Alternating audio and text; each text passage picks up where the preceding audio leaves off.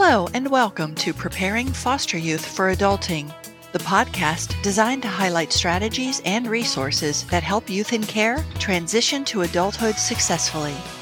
Our guest today is Samantha Baldassari. Samantha is the post-secondary coordinator at CB Community Schools in Philadelphia, Pennsylvania. Well, welcome, Sam. I am so glad to have you as part of our podcast series. How are you doing today? I'm doing great. Thank you so much for having me. Well, you're very welcome. I am very excited to learn about your organization. But before we get to that, would you please share a little about yourself and how it is that you became connected with the foster care system? Sure. My background is actually as an English teacher. In grad school, I studied English and writing. As a part of my grad program, I began teaching in the freshman English courses at various schools, and I just really fell in love with teaching. But also in undergrad, I had studied psychology as well. And at some point, even though, I loved teaching, I started to feel this pull that maybe I wanted to get involved with social work or therapy or something related to that field. So I was talking about, kind of feeling torn about this with my dad one day. And just to back up, my dad has worked as a child advocate lawyer for over 20 years, representing youth in foster care through the Support Center for Child Advocates in Philadelphia.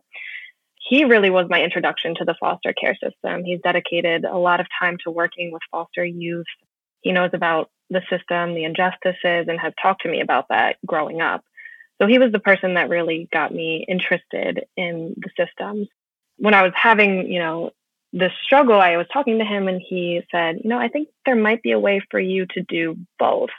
He said that he had met this woman who had this school and he didn't know much about it at the time, but I wound up looking up the website and it was CB Community School. And I just remember they had a couple videos of student stories talking about the school and what it meant to them and how it felt more like a family and how they felt that they were more successful, had more support. And I just remember, watching these videos and just crying. I was so touched by what the students were sharing. Eventually, I was able to meet the founder of our school, Roberta Trombetta. So my dad at that time was representing a CB student, and he has represented her since she was 5 years old, and she's 21 now. She just graduated from CB last year. But that's how he actually met the founder of the school, because one thing, and I'll talk about this more later, but CB sends people from our school to court with the students to be advocates for them. So that's kind of how he came in touch with her. And, from there, I took a couple trips out to the school, fell in love with it, and that was my journey to CB. So my job now at the school is post-secondary coordinator. My role centers around all of the needs of our eligible graduates. At CB, and again, I'll touch on this more later, but we don't have freshmen through senior. We have eligible graduates and not yet eligible graduates, which is completely based on their amount of credits. So, we can't really base this on age because, as you know, there's a lot of disruptions to their education a lot of the time. So we change our language, not to be freshmen through senior. We have eligible graduates. My role is really everything to do with them. That includes offering all of our individual post-secondary counseling. So really getting to sit down with each of our students and have those conversations about what do they dream to do one day or to study one day or to be one day. It's always interesting because some of our kids have really never been asked that question. I think it's Trevor Noah has a quote about, we tell people to follow their dreams, but you can only dream of what you can imagine. And depending on where you come from, your imagination can be limited. So that's something that we encounter with our kids, not really knowing what their options are for when they leave the school. So we go through all of their options, and my job is to connect them to the right resources. I also manage all of the partnerships that we have with post-secondary institutions. CB really celebrates every post-secondary pathway that a student can take. That's colleges, but it's also trade schools. It's also certification programs. I manage all of our partnerships. We do tours and visits to the campuses. when there's not a pandemic. But we did a lot of virtual tours and presentations this year of different post-secondary institutions. And we typically do a post-secondary fair at the school to connect kids to resources. I also manage the mentorship program, which I would love to get into more a little bit later about what our mentorship looks like. I do our alumni relations and keep in touch with our alum. But I think my favorite part of my role is to teach the capstone English course to the graduates, because I feel like this is where I really get to know them really well and form those relationships and that trust. Our capstone English is, it's a typical English course in that there's reading, writing, researching, analyzing texts, but it also has this element of personal and self-reflection. We read a lot of different memoirs.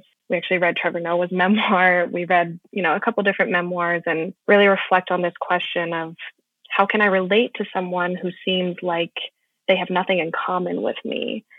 We have them writing personal narratives, telling their stories. We have a couple kids present their personal narratives to the school, which was really touching. We have poetry. And in their last trimester in the course, the students actually create the typical senior or capstone project. So they do really in-depth research about a topic and present it to kind of a panel of our team members. And they were just excellent this year. I was really happy with them. We had, just to give you some examples, one of our young mothers did a presentation on the benefits of breastfeeding because she has a goal to become a lactation consultant. And we also had a student who just in his personal life had suffered a lot of memory loss issues because of trauma and an injury that he had. So he did his whole presentation about adolescent memory loss. It's really, really interesting and amazing to see, the topics the kids choose. They read college level texts. They really go in depth and do these big presentations where we can all kind of come together as a community and celebrate them. That's a lot of what I do.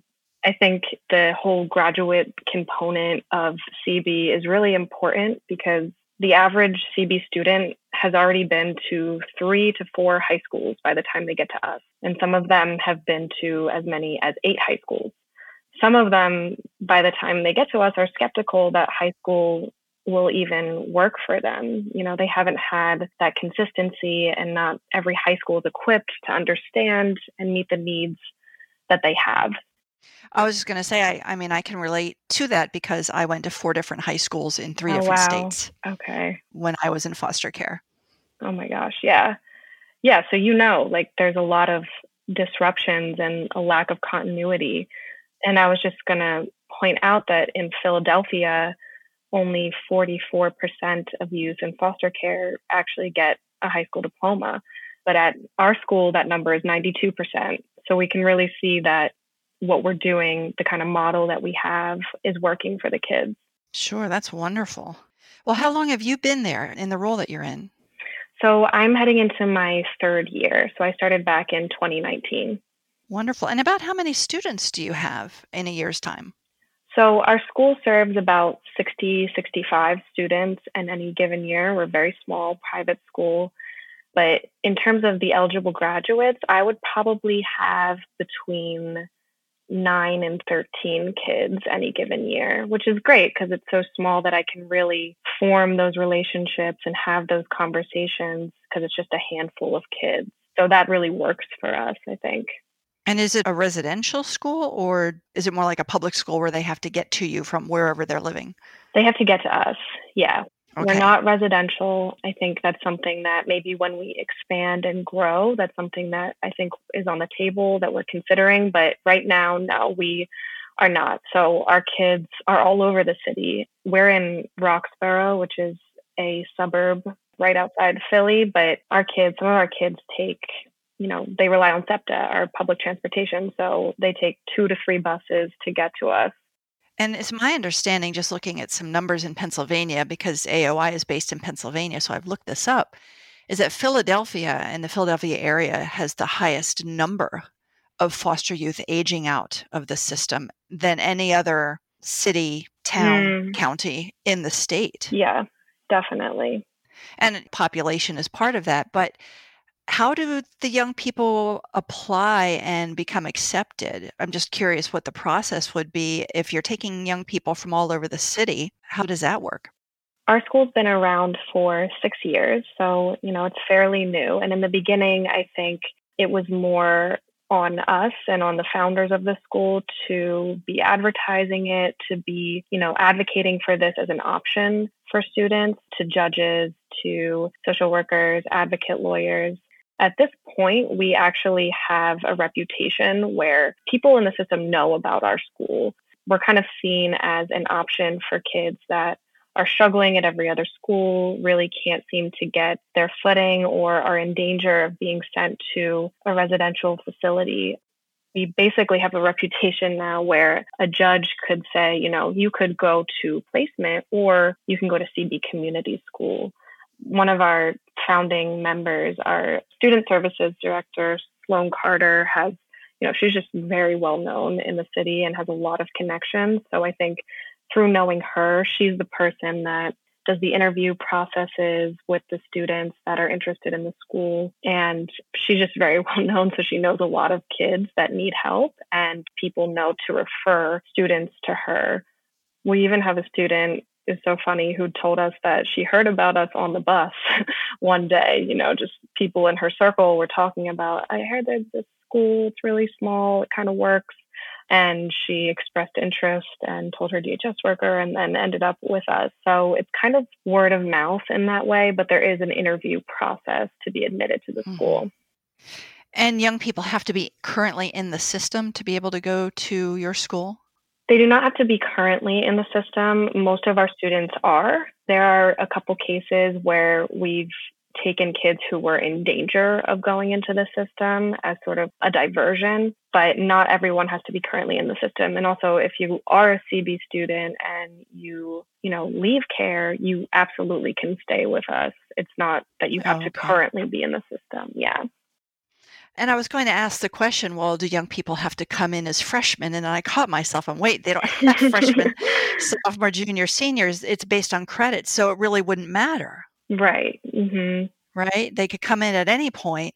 You assess where they are in the credits and then determine their path from there, correct? Exactly. So we have kids that start with us when they only have 3 credits left. We have kids that start with us, they're 21 years old, they have 3 credits left or 1 credit left, and just couldn't, whatever disruption happened, they couldn't get it done in another school. So we absolutely do not take kids. It's not required that they start with us at the beginning of their high school experience, and most often they don't. Okay. And so it sounds like it really is strictly the number of credits that delineates the eligible graduates from those who aren't eligible yet? Yes, that's correct. That's a really interesting model. I have not heard of that model before. Is that unique, or did you base that on another organization that you found out about? I'm curious how that came about. I'm not a founding member of the school, so I'm not sure if it's based on another model, but it is something that I believe is unique to our school. It's not something that I've encountered other places either, but it's kind of born out of this need for kids to finish up just a few credits. So often that happens, and they have a lot of inconsistency with their credits, a lot of, when you move from school to school, as you know, sometimes those credits don't follow you in the way that they should have. So there's a lot of difficulty to actually get the credits to follow the student, the ones that they have earned and have a right to. So that's another thing that we really work to do to, our education director really works to call every other school a student has been to and figure out how many credits they have. Because for some of our kids, it can be devastating to realize, those 8 credits I earned at another school haven't followed me. So that's a big issue that we face. But yeah, that's how we do it. We say you're an eligible graduate if you have basically 6 credits or less. Okay. How many staff do you have? We have about 17, 18 staff members total. Okay. So you have teachers. Right. And you have a building, right? So there's probably some maintenance needs there, right? Yes, we have teachers. We also have a whole SEL department, social emotional learning department. Just to get into that a little bit, our whole SEL department work closely with the kids around behaviors, trauma they've experienced, any emotional needs that they have. And we have social workers on our staff who know about every student's case, who go to court with them, who then, come back and communicate those things to our team so that our teachers can stay informed about what's happening in a student's life. It's mostly, just the teachers and the SEL team make up our staff. Okay. You said you manage the partnerships as well. What are some of the partnerships? I would imagine their support services. I know you mentioned a couple, but I'm just thinking about how do you shore up the other areas that a young people might need support in through the partnerships? I manage the post-secondary partnerships. So any kind of partnership we would have with a post-secondary institution, I manage those by making sure they have the information about them, that we go visit them, that we take tours, that the students have access to the information to apply to these places, and I help them through that process. That's kind of one bucket of partnerships, but we also have more SEL related partnerships for our students. A few of those would be Beyond the Bars, which is a music program that comes in and the kids can actually make their own music, create their own beats. We have Dancing with the Students come in. We have a group called Yeah Philly. We also have the Elect program, which is for our young mothers. So on average, 20% of CB students are parents per year. So we do have some, really incredible moms at CB that we love to celebrate. We actually just graduated 2 of our young mothers in June. So we have support for them through our Elect program. We had a parenting class for them as well. And another big one, a big partnership is our grief group, which unfortunately is really needed for our kids, especially over the past year. Almost 100% of our students have lost a loved one throughout the pandemic time, whether that was to the illness itself or to gun violence in the city. Some of our kids have lost up to 5 people throughout the last year. So grief group is necessary. We also have individual counseling. We have a clinic for individual therapy that the kids can access and sign up for at the school. So those are just some of our more social emotional partnerships that we do. Yeah, that's great. Now, you had mentioned one, you said something Philly, but I didn't catch what that was. Yeah Philly, it's called YEAH. I can't remember what the acronym stands for off the top of my head, but they do a lot of social justice work. I remember going down where the kids have the group and I saw them making posters about stop the violence in our neighborhoods. They took a trip to Outward Bound, which is another partnership where they can kind of do ropes courses in nature and play outside and do stuff like that. So yeah, Philly has been a really wonderful partnership. Oh, that's great. Well, I'm going to put links to all these that you've mentioned in the podcast notes. Awesome. So Absolutely. if anybody's curious about them, particularly if you're in the Philly area, Yeah. you can look them up. So how is it that you said it was a private school, how is the organization funded? Sure. So mostly we are funded by private donors. We also have someone on staff who applies to a lot of grants that really helps fund our school.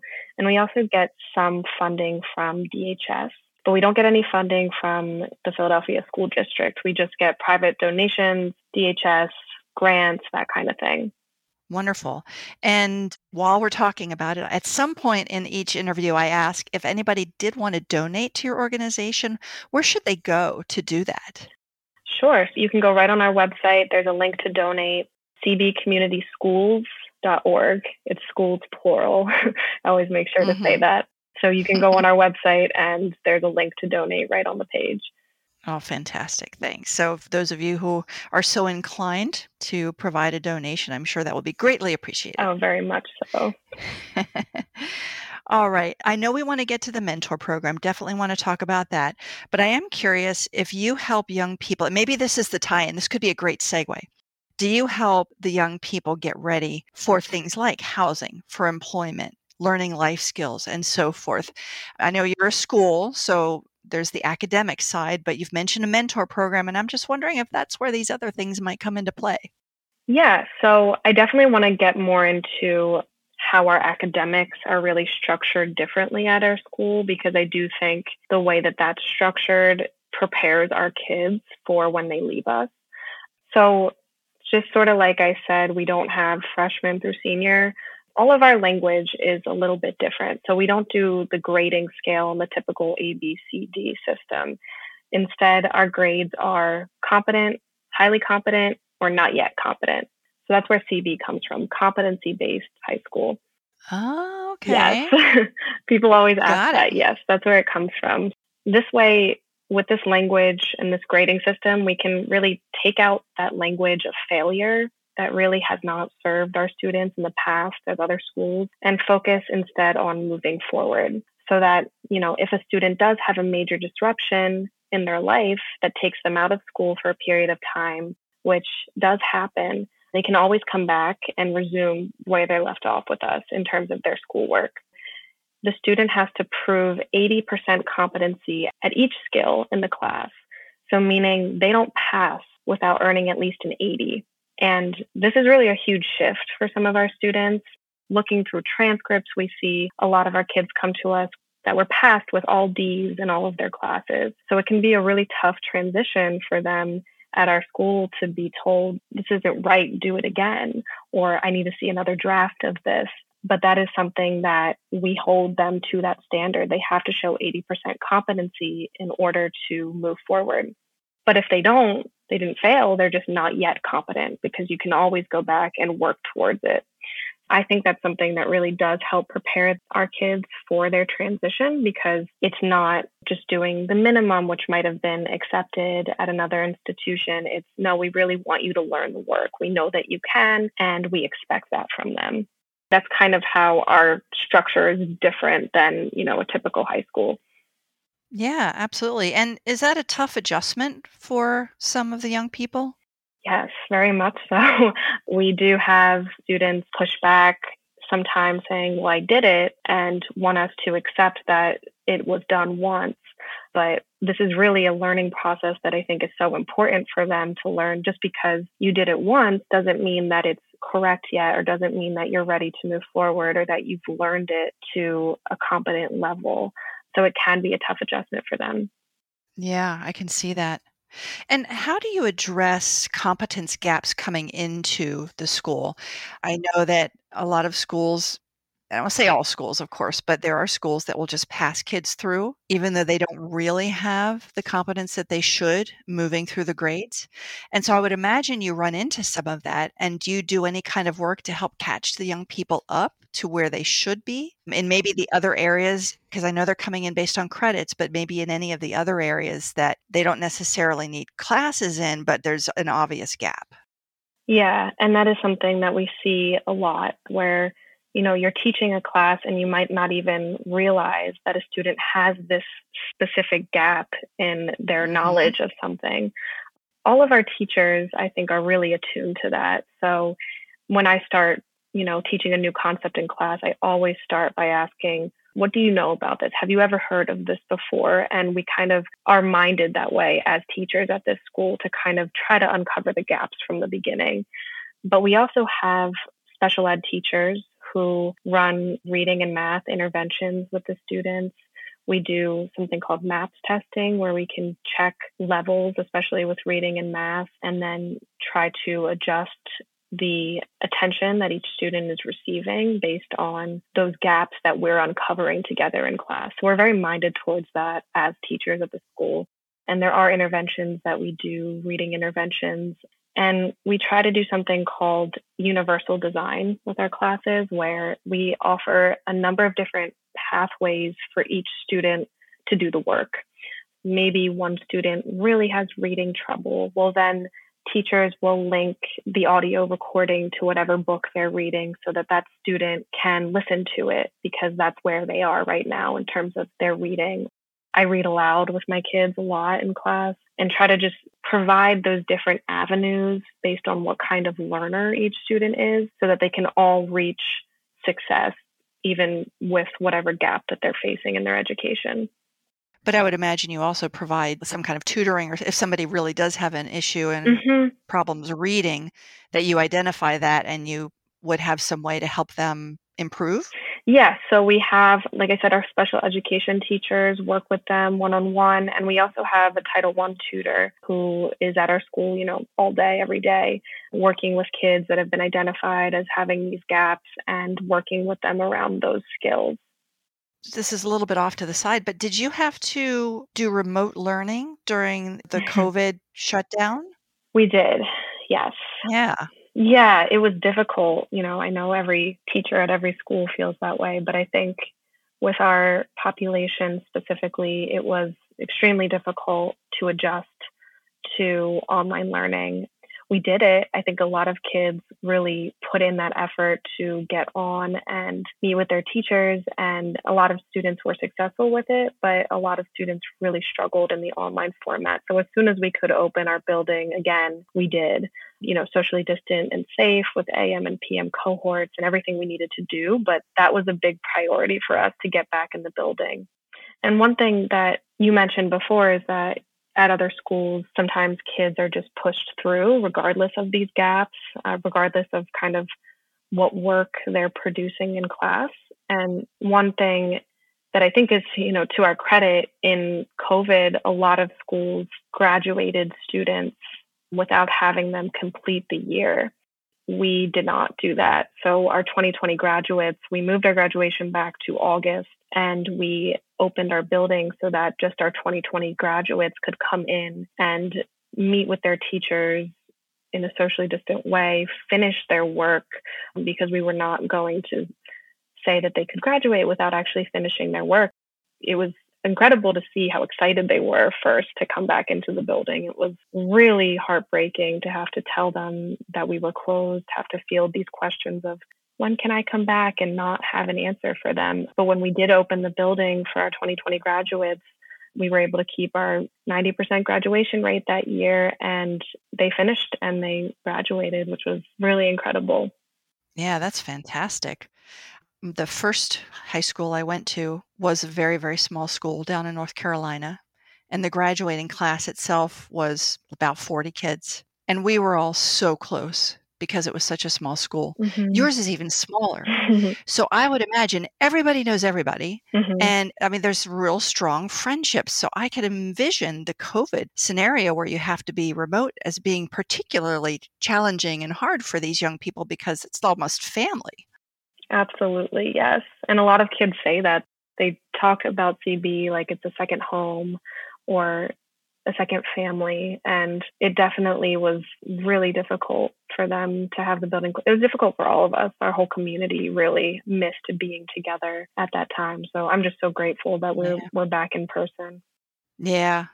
Now, one other thing before we move on, you had mentioned earlier trimesters. Does that mean you have summer classes as well? Is that what that means?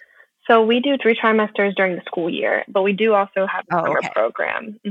So Got it. right now we have that going on. So this year it's mostly credit recovery. So any kid that didn't finish a certain class has the opportunity to come in and work with that teacher to finish so that, they don't fall behind when they start next year. But we also have other programming at the school, like internship programs where we actually pay the kids to come do this art project that they're working on with our art teacher. So that's one thing we're doing. We also have an urban gardening program over the summer where the kids have been growing just really incredible, cucumbers and pepper, everything. Like they just grow everything in the urban garden at the school. And that's another program that we're running over the summer. I love that they have the opportunity to learn about gardening and where food comes from. So many young people just have no clue. It's like, well, it comes from the grocery store. and they don't know what it takes to grow something that is going to be food. And so I love that you have that. Yeah, exactly. No, it's been awesome. We had a salad bar a couple of weeks ago with just the food that they had grown in the garden. So it's been really, really cool to watch them go through that process. If you're familiar with the Milton Hershey School in Hershey, Pennsylvania, they have young people tap maple trees. Oh, wow. And they actually make maple syrup, and then they have a huge pancake breakfast, and all the staff's invited and students are invited, and they make the pancakes and they made the syrup, and it's just great. I love it. Yeah, that's awesome. I definitely want to hear about your mentor program. Sure. So why don't we switch over to that and let us know what that program's all about? Sure. So our mentorship program was basically born out of this need for our students to have more caring adults just invested in their lives. We always say, how many of us would find motivation to go to school, to do well in school, if we didn't have an adult that cared whether or not we did those things? So we wanted to basically give our students more people who would care about them, be invested in their lives, their futures, and offer them the support that they need. We launched the program in February of 2020, which of course was not a great time to launch anything. Now we know that. Yeah. But it still endured despite all of those disruptions of the pandemic. So we brought the mentors in, which are just people from the community, from the staff, use their own personal circles to talk about the school, get people interested. So professionals in the community. We brought them in and we did a training with them about mentorship. We used Joanna Greason's CARE model for the natural mentor. Oh, Mhm. yes. There's a podcast Oh. about that in the AOI collection. Oh, that's awesome. Yeah, we used her materials to train our mentors, which was incredibly helpful. And the whole idea is for the mentor to know us, to know our language, our CB language, and to learn about our kids with our support, and then for their relationship to continue after the student graduates so that, they would have this advocate with them that can be, we can support them, they can support us in helping the students' needs. We've seen a lot of success with the program already, despite, the big disruption of the pandemic. We have students who have gone on job shadowing experiences with their mentors, who, go to their mentor for advice academically, professionally. But really the main thing as we see it for our kids is that personal relationship. So we have students who spend their birthdays with their mentor. They've gone out, trying different restaurants, different types of food that maybe the student hasn't tried before, that kind of thing.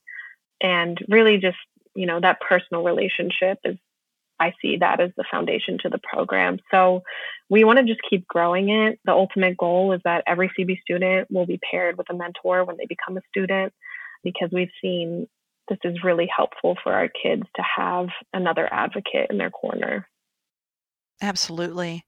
Well, research does show that for young people in foster care and aging out of foster care, having that supportive, caring adult is key, if not the most important thing to have for those who are successful. Definitely. Right.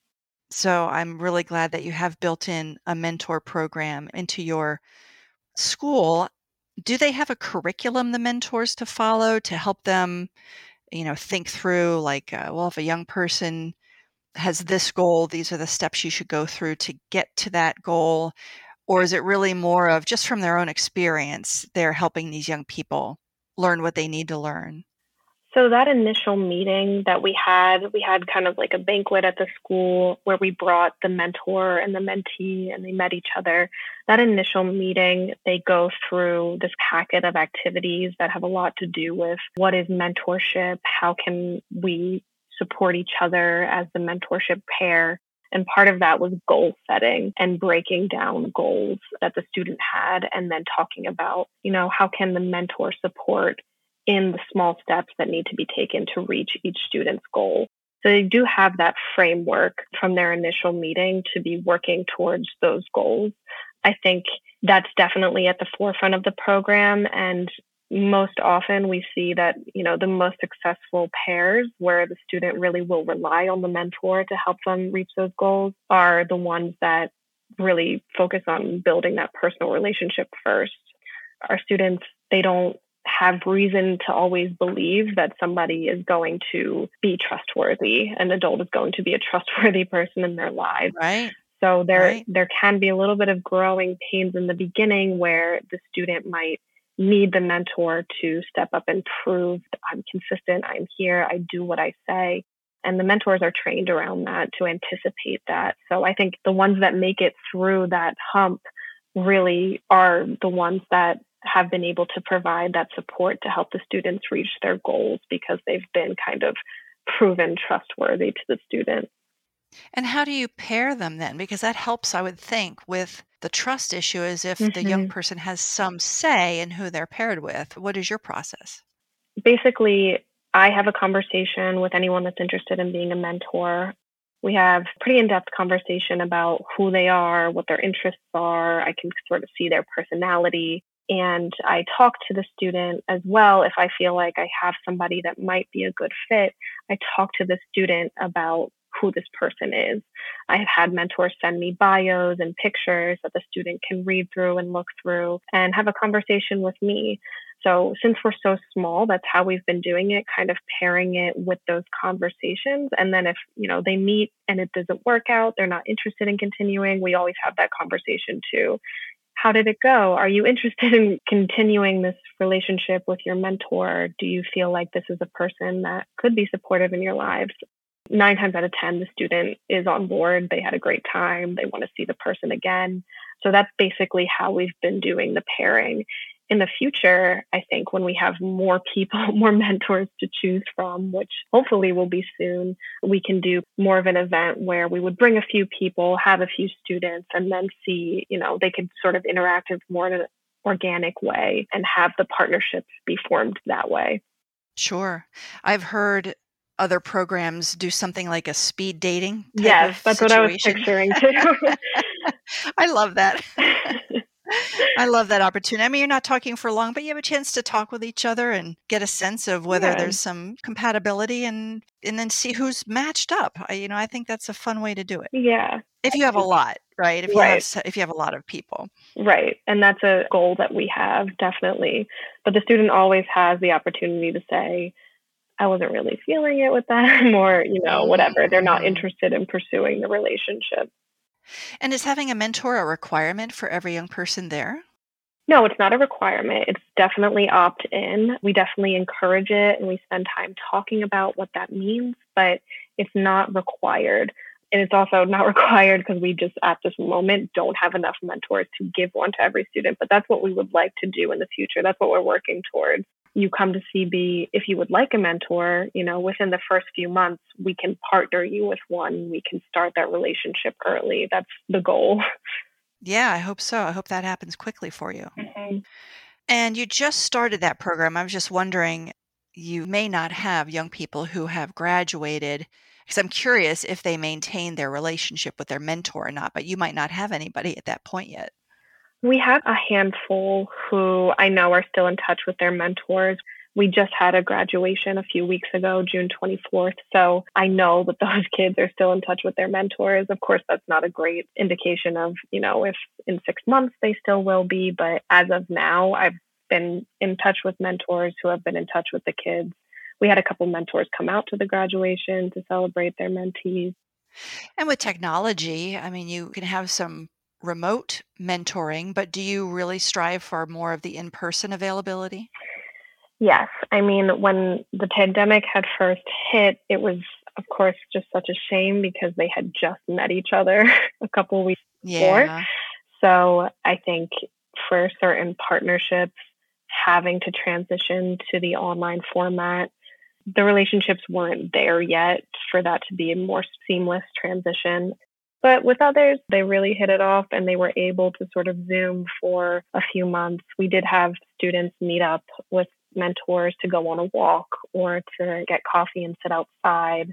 We had people work around it. But overall, it's definitely a more effective program if you're able to meet in person on a regular basis, I would say. Well, it sounds like a terrific program. I know we're approaching the end of our time together. So I wanted to ask a question about your founders and how it came about that CB Community Schools was founded. And I Mhm. also am curious, why schools, plural? So, yes, CB basically is a community based alternative for students in the child welfare system. So, we were founded basically as a response to the fact that so many youth aging out of foster care, as you know, don't have the support that they need to be successful. One fact that is really striking to me is that in Philadelphia, 47% of youth in care end up in a residential care facility.